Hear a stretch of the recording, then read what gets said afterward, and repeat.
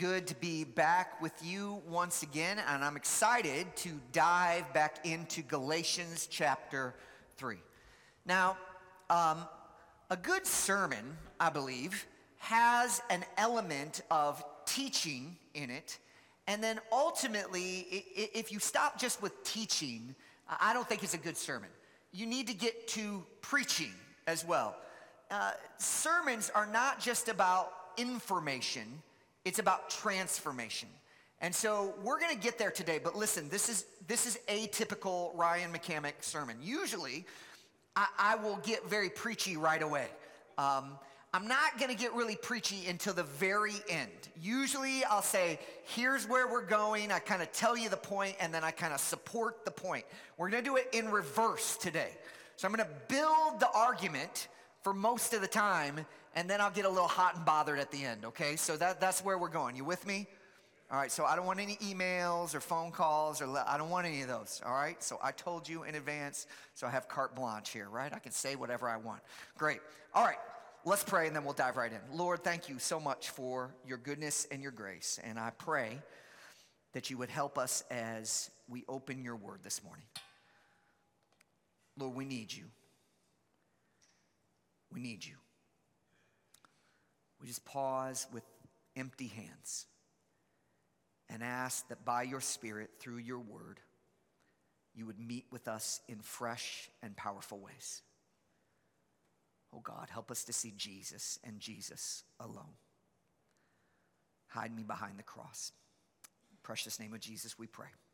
Amen. How many of you have had the distinct privilege of taking a swig of spoiled milk before? Good times, right? Good times, yeah.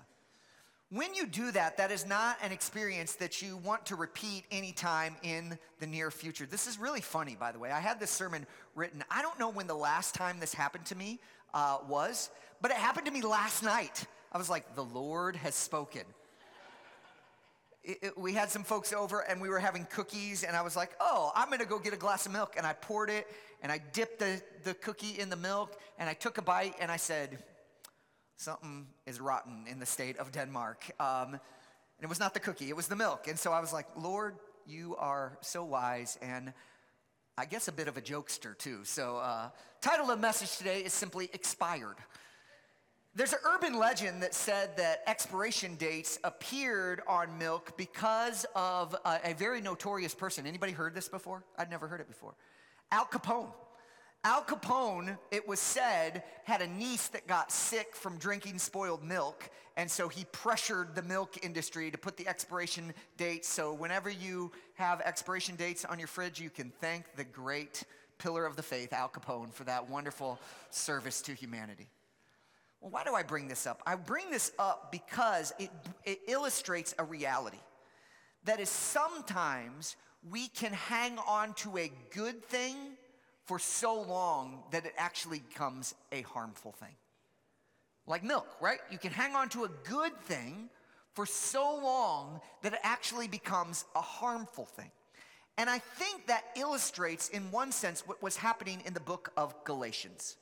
In the book of Galatians, if you remember, there were these false teachers, and they were insisting that if you really wanted to be on God's varsity squad, like if you really wanted to be accepted before God, like super holy, you needed to not only trust in Jesus, but you also needed to hang on to the Jewish laws and customs. They were saying, yes, Jesus is good, but you also need the Jewish laws and the custom. You hang on to that thing. And basically, Paul comes on the scene and says, no.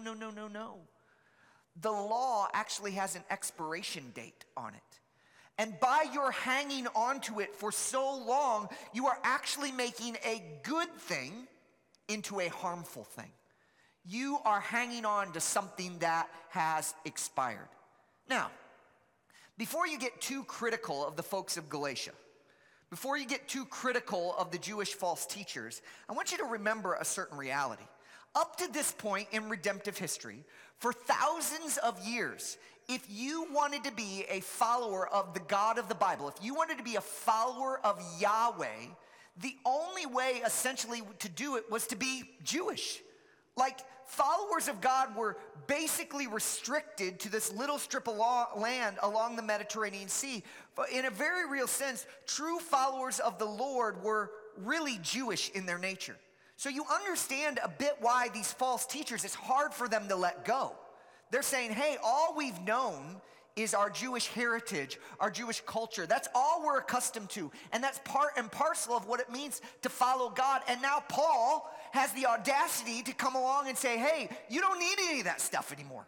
It's got an expiration date on it. You need to take that whole big old gallon of milk and chuck it out. And you're like, I paid like $3.50 for this at Publix. He's saying, is that low? Trisha does the shopping, all right, yeah. The idea is simply this. They were hanging on to something that they didn't need to hang on to anymore. And Paul is saying this thing that you are clinging so tightly to is actually turning into something very harmful for you. He says it repeatedly throughout the whole book. In fact, let's look at it. Galatians chapter 2, verse number 16. Look at the screen. By the works of the no one will be justified. Galatians 2, verse 21. For if righteousness comes through then Christ died for nothing. Galatians chapter 3, verse number 10. For all who rely on the works of are under a curse. Galatians chapter 3, verse number 11. Now it is clear that no one is justified before God by notice a theme? Paul's just beating this drum over and over and over. As I said a couple of weeks ago, you could summarize the whole book of Galatians with 3 words, and they all begin with the letter J because I'm a preacher. Just Jesus justifies. That's the theme of Galatians. Just Jesus justifies. And whenever you hang on to the law in any sense, whenever you hang on to your cultural heritage or religious performance, you are corrupting the thing that you claim to hold to. Look, God does not accept you based on what you do, but rather based on what Christ has done. God does not accept you based on what you do, but rather based on what Christ has done. This Galatian fixation on the Jewish law was, in a sense, like hanging on to a glass of spoiled milk. So this raises a question. Okay, think with me. Remember, I told you this is pretty teachy at the beginning. Why then did God give the law in the first place? So if the law, in one sense, was going to expire, if the law was eventually going to spoil, why did God give it to them? Why didn't he just give them the whole enchilada right away, point them to Christ right away? What is the purpose of the law if it had a limited shelf life, as it were? Is God like, was he confused about that or anything? Well, the answer is no. And Paul actually, in this passage of Scripture, directly addresses this question. He's saying, look, you can't hang on to the law anymore, but the law actually has its purposes. And I want you to understand what the purposes are, not so that you hang on to it, so that you understand the plans and the purposes of God. In Galatians chapter 3, verse 19, Paul raises this question. Why then was the law given? So what we want to do in the next few minutes together is unpack that question. Paul, in this text, gives us 2 reasons why the law was given, or 2 purposes of the law based on Galatians chapter 3. The first one is this. Why was the law given? The law was given to point out sin. Paul begins his explanation of the law's purpose in Galatians chapter 3, verse 19. Look at what it says here. The law was added for the sake of transgressions. In other words, one of the functions of the law was to expose our sinfulness. Transgressions is just a great big word that means sin. The law was given to expose our sinfulness. Paul unpacks this in a little more detail over in Romans chapter 7. Look there if you would, up on the screen. Romans chapter 7, verse number 7. I would have not known sin if it weren't for the law. For example, I would not have known what it is to covet if the law had said, do not covet. In other words, the function of the law was to show us our sin. It was to lay out God's standard and show us where we fell short of it. Let me give you an illustration to help you. How many of you at some point in your life, I mean, I'm sure it's not recently, but at some point in your life have been cruising down the interstate at, let's just say, a good clip. Let's say that. Let's say you're going along at, for you, what is a very comfortable speed, but may not be the accepted cultural norms, right? So you're rolling down the highway, zipping down there, and all of a sudden on your right-hand side, you see this white piece of metal outlined in black with giant numbers on it, and we call that you guys are not enthusiastic about this because some of you think those are from the devil, right? You're antinomians. You don't believe in the law. That's it. So there's a speed limit sign, and you're cruising along. You see the sign, and suddenly you do what? You hit the brake. Now, what just happened? Now, nothing like internally in you changed. All that changed is you became aware of the law was, and because you were aware of what the law was, you slowed down to meet that standard. That's what the law does. The law shows us where we are not living up to standards. Or in one sense, we need the law in order to understand that we are law breakers. Without the law, we cannot know that we are breaking God's law. Paul is basically saying this: I wouldn't have known that coveting was a problem until God told me it was a problem. Now I know that I break the law because God told me what the law was. That's the function of the law, to show us our sin. And here's the reality. So often we need to be reminded of the law because we fall short of it so often. But unlike speed limit signs, which everybody is capable of keeping. Now, I know you may dispute that. I know some of you are like, I am not capable of keeping the speed limit. It is beyond my capacity. God's law cannot be kept perfectly. Let me give you an illustration of that. Let me read just one verse from the book of Deuteronomy. Deuteronomy chapter 6 says this: love the Lord your God with all your heart, with all your soul, with all your strength. To quote the great theologian, Dr. Phil, how's that working for you?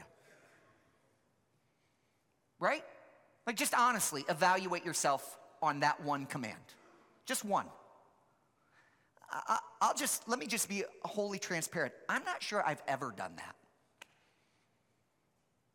Like, for 10 seconds, I'm not sure that I have loved the Lord my God with all my heart, with all my soul, and with all my strength. Why? Because I love me some me. I have a hard time not thinking about me. And look, you do too. We're all narcissists. We all want to invite other people into the cult of one. Get on board with my agenda, my thoughts, my plans. Worship me, love me, do me. You be on board with exalting me. So this command, love the Lord your God with all your heart, with all your soul, with all your mind, with all your strength. I think I added the New Testament version to it. Thanks, Awana, right? That in and of itself should bring us to the end of ourselves. Like, oh my word, I'm a lawbreaker. Because I'm not living up to the standard of God's law. Just one command in the scripture kind of brings me to the end of myself. So why would the Lord then give us the law that he knows that we can't keep it? If the law is to point out our sinfulness, is God just mean? Does he give us the law because he wants us to walk around feeling bad about ourselves all the time? Does he give us the law because he just wants us to be like heartbroken constantly? Hey, look, here's the law. You can't do it. Have a nice day. No, because there's a second function of the law. The law is not just meant to point out our sin. The second function of the law that Paul outlines here is to prepare us for Christ. The law doesn't just point out our sinfulness, but it points us to the Savior. Look back at verse 19 again. Why then was the law given? It was added for the sake of transgression. Now notice this little phrase. This preposition is super important.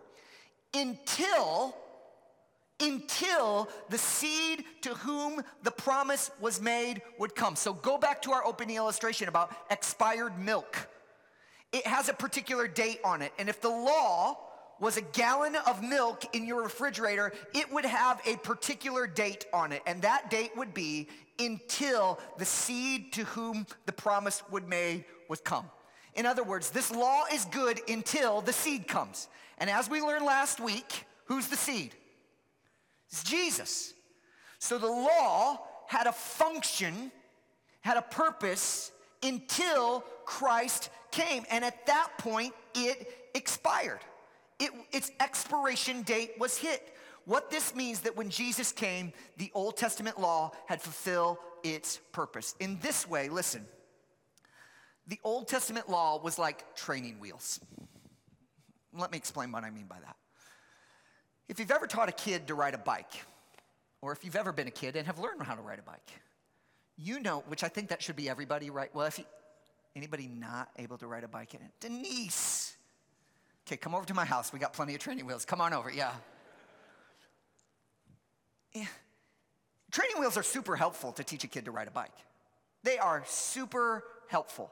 And yet, when the manufacturers of bikes make training wheels, they make them in such a way that you can remove them, right?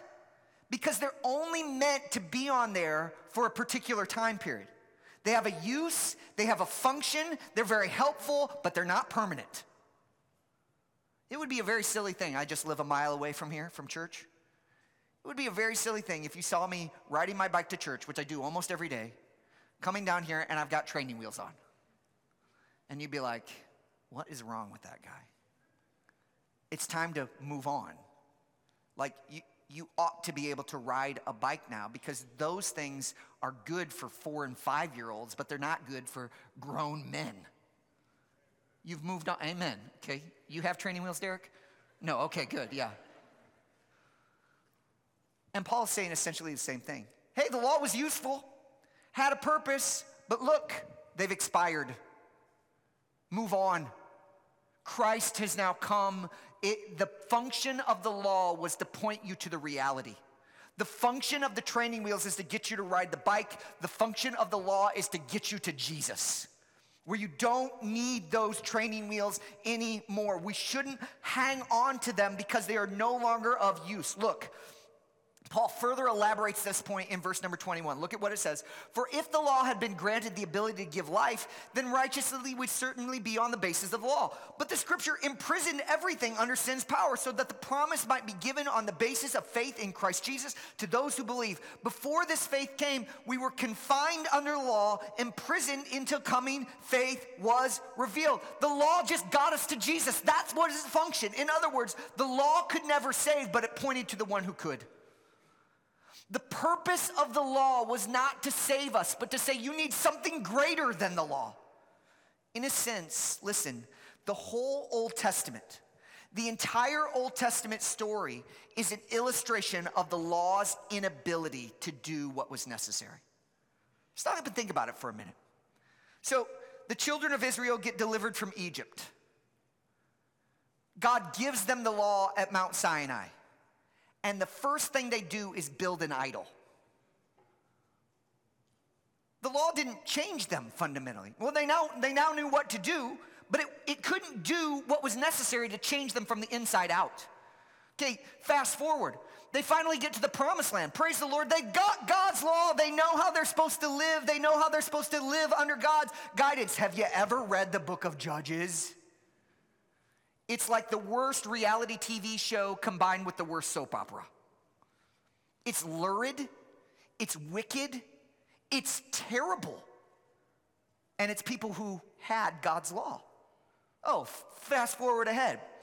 1st and 2nd Samuel, 1st and 2nd Kings, 1st and 2nd Chronicles tells the stories of the rulers of the nation of Israel. And by the way, when you became a king in Israel, one of the things you had to do is write down you had to make your own copy of the law. And guess how they did at obeying it? Not very well at all. You read through this list and you're like, is there any good ones? I mean, the best of them, David, had a few hiccups. Oh, and did the law have the power to change the nation of Israel that was supposed to be the shining light to the rest of the world? No, they were so bad that God had to send them into captivity because he's like, you guys are embarrassing me. You're supposed to be this light, and you're just like, if not worse than everybody else. The law does not have the power to transform. We need something more significant than the law. You don't just need to know what to do, you need the ability to do it. You don't just need instruction, you need transformation. You don't just need to obey the commands, you need the desire to obey those commands. And the law in and of itself doesn't have the ability to fundamentally transform a person. Only Jesus could do that. In a very real sense, the Old Testament story is the apologetic for the New Testament Savior. If you read through the story of the Old Testament, it's essentially doing this. You need Christ. Laws can't change. They're good. They have their purposes, but those laws are like a cattle prod in one sense, driving you where you need to go, driving you to the Savior. It is only through Christ that you can really be justified and acceptable in God's sight. Paul adds one more powerful image. The law then was our guardian until Christ came, so that we could be justified by faith. We don't have like a super close modern word equivalent to guardian. I think the closest that we had would maybe be like governess. So in the ancient world, what happened is as a child was growing up, they were entrusted to the care of a guardian. And the guardian's job was to like take them to and from school. And basically, like, make sure they learn, like, their P's and Q's and their manners. Like, that was the guardian's job. Guardian, if you called somebody a guardian, it was kind of like an insult. It wasn't like a well-loved term. It was kind of like, oh, everybody hates their guardian, that type of idea. Because they were a disciplinarian. That was their primary job. Like, don't go there. No, don't go there. No, get over to school. Do your homework. Hold your pinky up when you hold your tea. Like, this was their job. Just like, correct. So don't think of, like, Maria Von Trapp from The Sound of Music. Think of Miss Hannigan from Little Orphan Annie. Like, hated. Like, you don't want to be under Miss Hannigan. And basically Paul is saying the law was Miss Hannigan until Christ came. If you don't get that illustration, go home, watch any of the Little Orphan Annies. I think they're all pretty good. The law was our guardian, our disciplinarian until Christ came. The law's purpose was just to get us to the real deal, the full enchilada. It wasn't meant to be the whole thing in and of itself. Listen, in one very real sense, the law existed to expose its own inadequacy. God gave us the law in one sense to show us that the law was not enough. You need something more. So if the law was meant to point to Christ, why then is Christ's work so much better than the law? In other words, what can Christ do that the law couldn't? So glad you asked. Look back at Galatians chapter 3, verse number 25. And this is where we get the preachy bit, so you can lean in a little bit if you want. But since that faith has come, we are no longer under a guardian. Amen? We're no longer under Miss Hannigan. For through faith, what happens? What happens when you trust in Jesus? Through faith, you are all sons of God in Christ Jesus. For those of you who are baptized into Christ have been clothed with righteousness in Christ. There is no Jew or Greek, slave or free, male or female, since you are all one in Christ. And if you belong to Christ, then you are Abraham's seed and you are heirs according to the promise. So let's recap. Through faith in Jesus, you become a child of God. You become clothed in the righteousness of Christ. You become united with God's people, and you become an heir of his promises through Jesus. In other words, you are accepted 100%. These Jews, these false teachers, they're fighting for acceptance. God, am I doing enough? God, am I doing enough? God, am I doing enough? Keep your P's and Q's. Keep the law. Keep the customs. Keep your Jewish traditions. Keep all of them. And God says, not enough. And Paul says, but if you trust in Jesus, you want to be really Jewish? You want to be a true seed of Abraham? You want to be a true heir of the promise? Trust in the work of Christ. And you are a child of God, clothed in Christ, united with God's people. You are more Jewish than Rabbi Ben whoever if you've trusted in the work of Christ. Because true Jewishness, true union with Christ is how we become the seed of Abraham, how we become the heirs of all of those rich promises of the Old Testament. They flow to us through the person and the work of Jesus Christ. You want to be accepted, put down the law. You want to be accepted, put down your performance. You want to be accepted, trust in Christ and Christ alone, because just Jesus justifies. Not your works, not your morality, not your religion, not your trying harder, not your social good. Nothing will justify you apart from the finished work of Christ.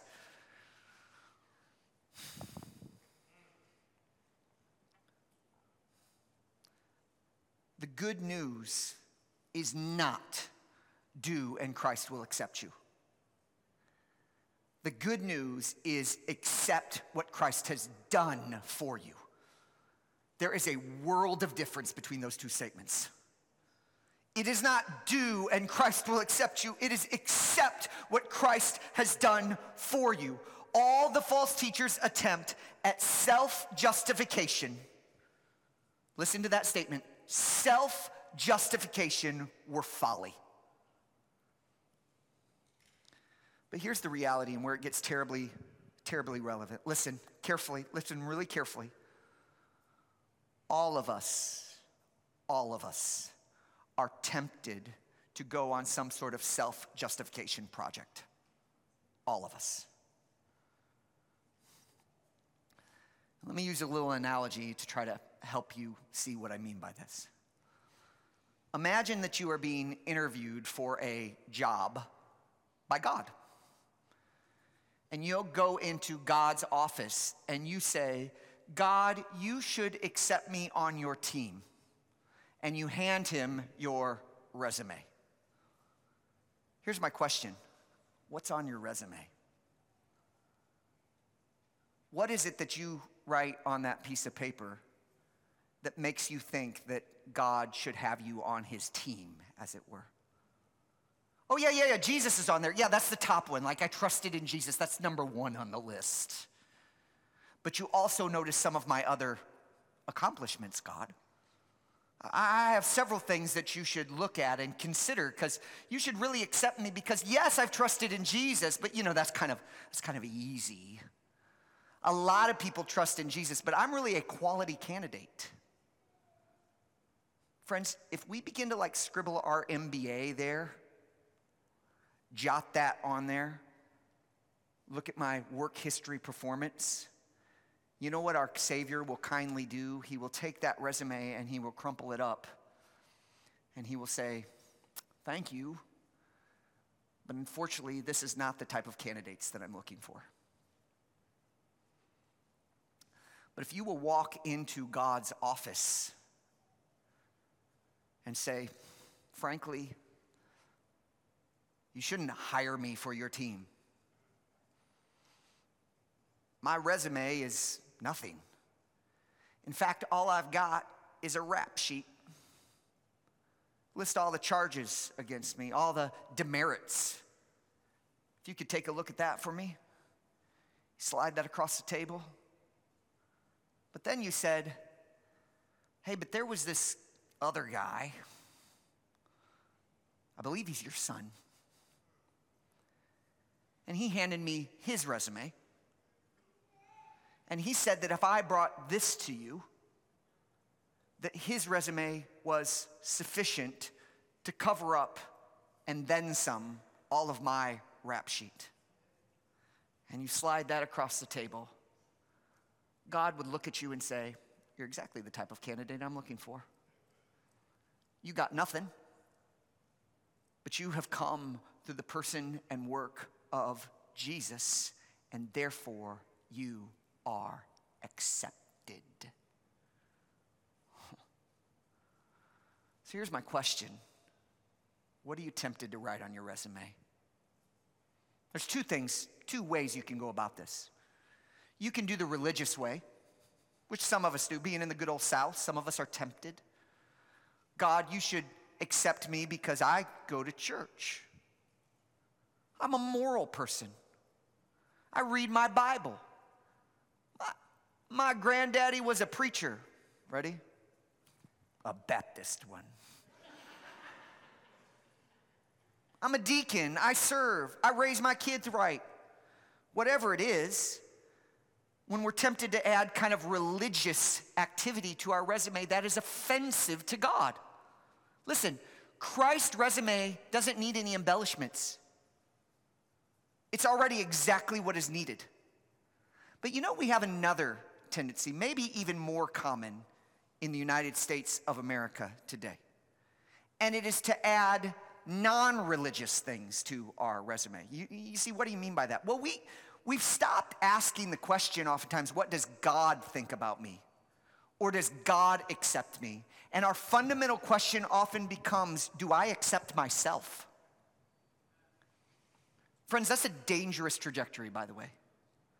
Now, I'm not saying that there's nothing to the literature or anything on self-esteem or self-worth. That's not the point of this. But what I do want us to see is sometimes we can subtly believe that we are acceptable because of not our performance, but because of how we line up on social issues. So we look at ourselves in the mirror and we say, I'm acceptable because I'm on this side on this particular social issue. I care about this justice matter. So I'm acceptable. I'm acceptable because I voted this way. Therefore, I can look at myself in the mirror and say, you're a good person. I'm acceptable because I've been successful in my career.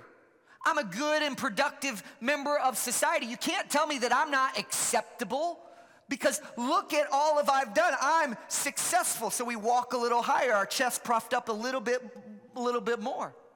I'm acceptable because I earn a certain paycheck, because my bank account says this, because my portfolio is high. As soon as we begin to smuggle those things into our acceptability, maybe, just maybe, we're trying to add to our resume. And I just want to caution all of us against that danger, that we can add both religious things and non-religious things before our resume to God and say, God, you should accept me because of this. But any attempt to add to the resume of Christ is ultimately beginning to fudge on the gospel. Because again, the message of Galatians and the whole Bible in one sense is just Jesus justifies. We are not accepted based on anything that we have done. Now, human beings have tremendous worth, tremendous value. But it is all intrinsic value because of the one who made us. Yes, we are broken, but we are beautiful because stamped all over you is the image of the Creator. But we cannot pull up ourselves by our bootstraps and make ourselves acceptable to God. The only way we become right relationship with Him, the only way we become justified is not by performing well, but it's by trusting in one who performed on our behalf. So if you feel down in the dumps, let me encourage you, look to Jesus. Look to Jesus who went to the dumps for you. The Bible actually said Jesus went outside the camp. He was rejected. He was scorned. Why? To bring you in. There's a wonderful story that Jesus told in Luke chapter 15 that illustrates this point perfectly. It's the story of the prodigal sons, plural.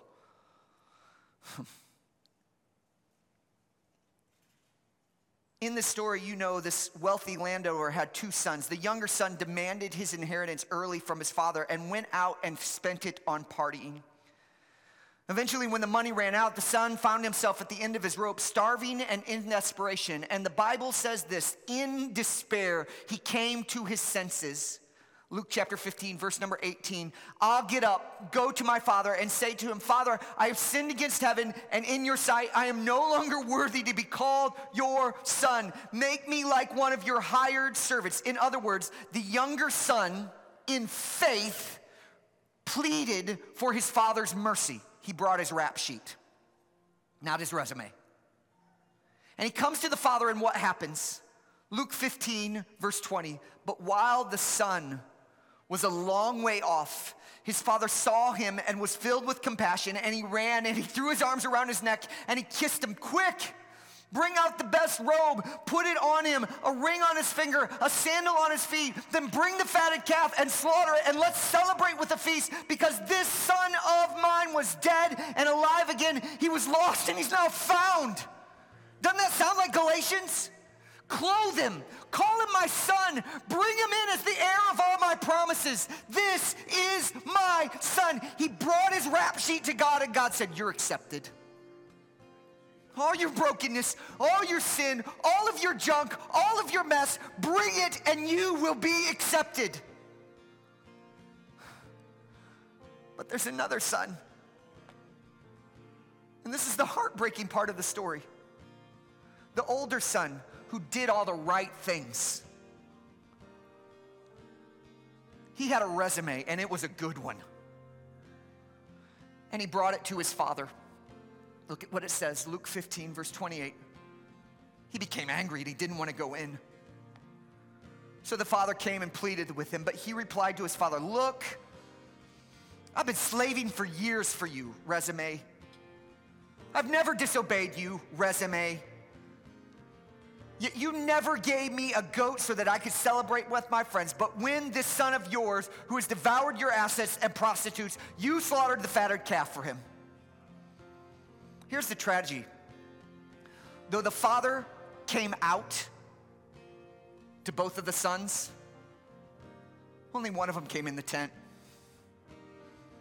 And it was not the one with the resume. The message of the gospel is not that God helps good people along their way, but God makes bad people good. So let's run to Jesus. He alone justifies. Let's get off the self-justification treadmill. It doesn't work. Don't look inward for your sense of meaning and purpose and all rightness or okayness. Look upward. The author of Pilgrim's Progress, John Bunyan, famously said it this way: my righteousness, my justification, my sense of self-worth, my sense of acceptableness is in heaven. That is the basis for God's acceptance for you. The one who lived the life you should have lived, died the death you should have died, and are now seated at the right hand of God. You are as perfect as you can be if you have trusted in Jesus in your position. God doesn't look at you and see all your mess. God looks at you and sees the righteousness of Christ. You are accepted as you can be. God can no more disown you than he can't disown Jesus himself. So stop with self-justification. Stop. It doesn't work. It's destructive. And friends, let me say this as kindly as possible. It is damning. If you slide that resume with one iota of you across the desk, God will say, unaccepted.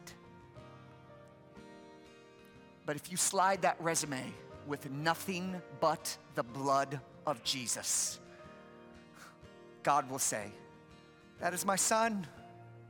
That is my daughter. They are clothed in the righteousness of my Son. They are an heir of my promise. They are part of my people. They are the seed of Abraham, and all the rich and vast promises of the Bible belong to them. Welcome home. Let's run to our Savior. Your position in Christ is based solely on the performance of Christ, not yours. So what's the point? The point is simply this.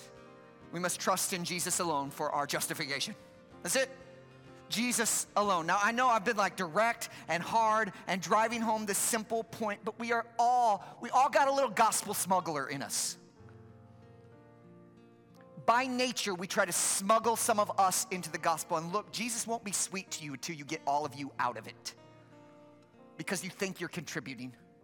When you realize nothing in your hands you bring, simply to the cross you cling, Jesus all of a sudden becomes precious to you.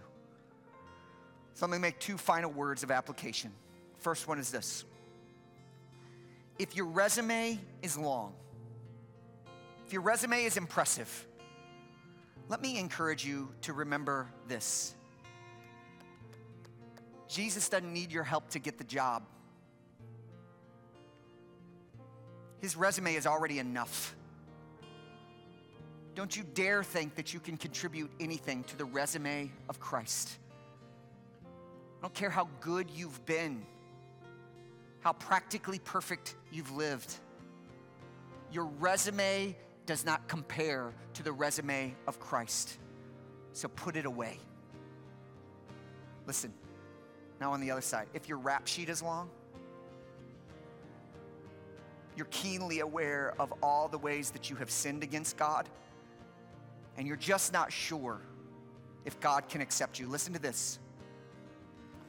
If God accepts you on the basis of Christ, if it's good enough for God, it should be good enough for you. You know, you ever said the ridiculous theological statement? It's terrible theology, by the way. I know God forgives me, I just can't forgive myself. I mean, throw that in the trash right now. Because that is chalked with hubris. Because if the creator of the universe, the perfect being in the world, can say, if you do this, if you trust in my Son, I forgive you. How dare we say I can't forgive myself? Some of you need to put that rap sheet down and say, it is covered. And I'm gonna stop picking it up. It is taken care of. So I don't know how the Lord is speaking to you this morning. I wanna encourage you though, right now. I'm gonna close quietly with a word of prayer. Would you talk to the Lord right now? Maybe you fall on the side of like, man, I've been contributing. I can feel myself sneaking some stuff onto my resume. Or maybe you're overwhelmed by the size of your rap sheet. Whatever the case is, would you just say, God, help me to trust in Jesus alone? Let's do that together. Father, help us to trust in you. Take a minute and talk to God.